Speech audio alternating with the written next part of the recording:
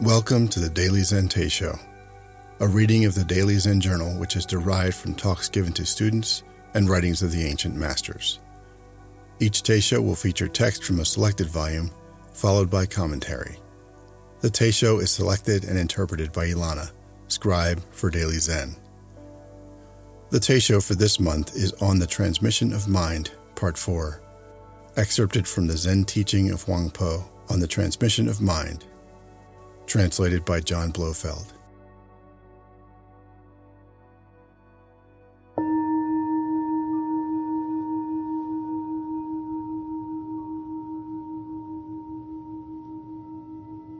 People are often hindered by environmental phenomena from perceiving mind, and by individual events from perceiving principles.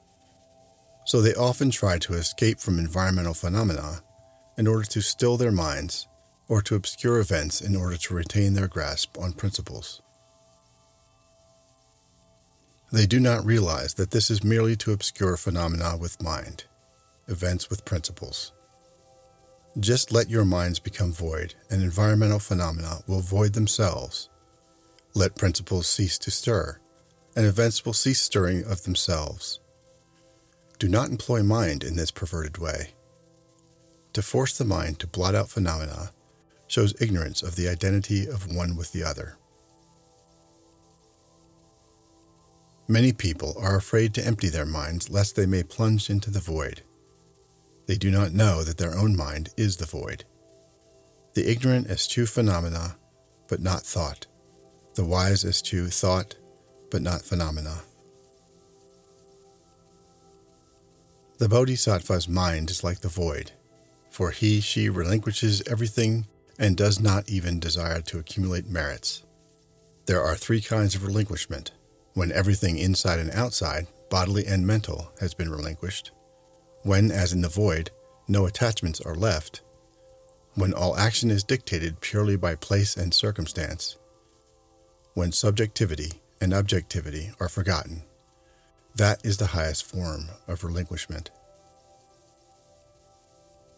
When, on the other hand, the way is followed by the performance of virtuous acts, while, on the other hand, relinquishment of merit takes place and no hope of reward is entertained, that is the medium form of relinquishment. When all sorts of virtuous actions are performed in the hope of reward by those who nevertheless know of the void by hearing the Dharma, and who are therefore unattached, that is the lowest form of relinquishment. The first is like a blazing torch held to the front, which makes it impossible to mistake the path. The second is like a blazing torch held off to one side, so that it is sometimes light and sometimes dark. The third is like a blazing torch held behind, so that pitfalls in front are not seen. Thus, the mind of the Bodhisattva is like the void, and everything is relinquished by it. When thoughts of the past cannot be taken hold of, that is relinquishment of the past. When thoughts of the present cannot be taken hold of, that is relinquishment of the present. When thoughts of the future cannot be taken hold of, that is relinquishment of the future. This is called utter relinquishment of triple time. Since the Tathagata entrusted Kasyapa with the Dharma until now, mind has been transmitted with mind, and these minds have been identical. A transmission of void cannot be made through words. A transmission in concrete terms cannot be the Dharma. Thus, mind is transmitted with mind, and these minds do not differ. Transmitting and receiving transmission are both a most difficult kind of mysterious understanding, so that few indeed have been able to receive it. In fact, however, mind is not mind, and transmission is not really transmission. Huang Po, deceased 850. Footnote. This is a reminder that all terms used in Zen are mere makeshifts. Footnote of the author, John Blofeld, 1958.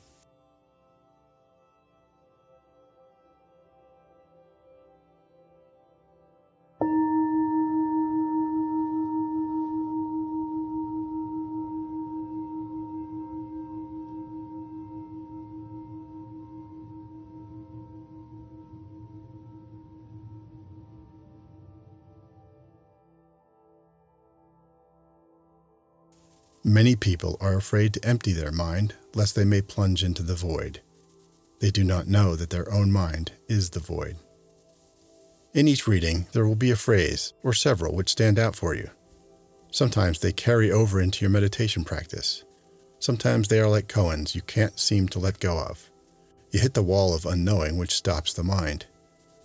These ancient teachings reach us across hundreds of years, shaking us up to experience don't know mind. This is more real in truth than the mind that thinks it comprehends or has experienced what the teacher is communicating. Instead of trying to escape don't know mind, we can choose to cozy up to it and relax into it. These are powerful writings. What in this piece has spoken most clearly to you?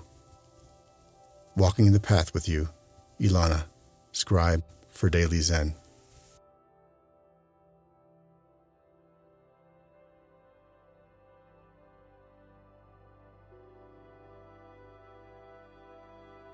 Recording and audio production by a longtime friend of Daily Zen. Music by Ashat Danielyan at Pixabay.com and Andrew J.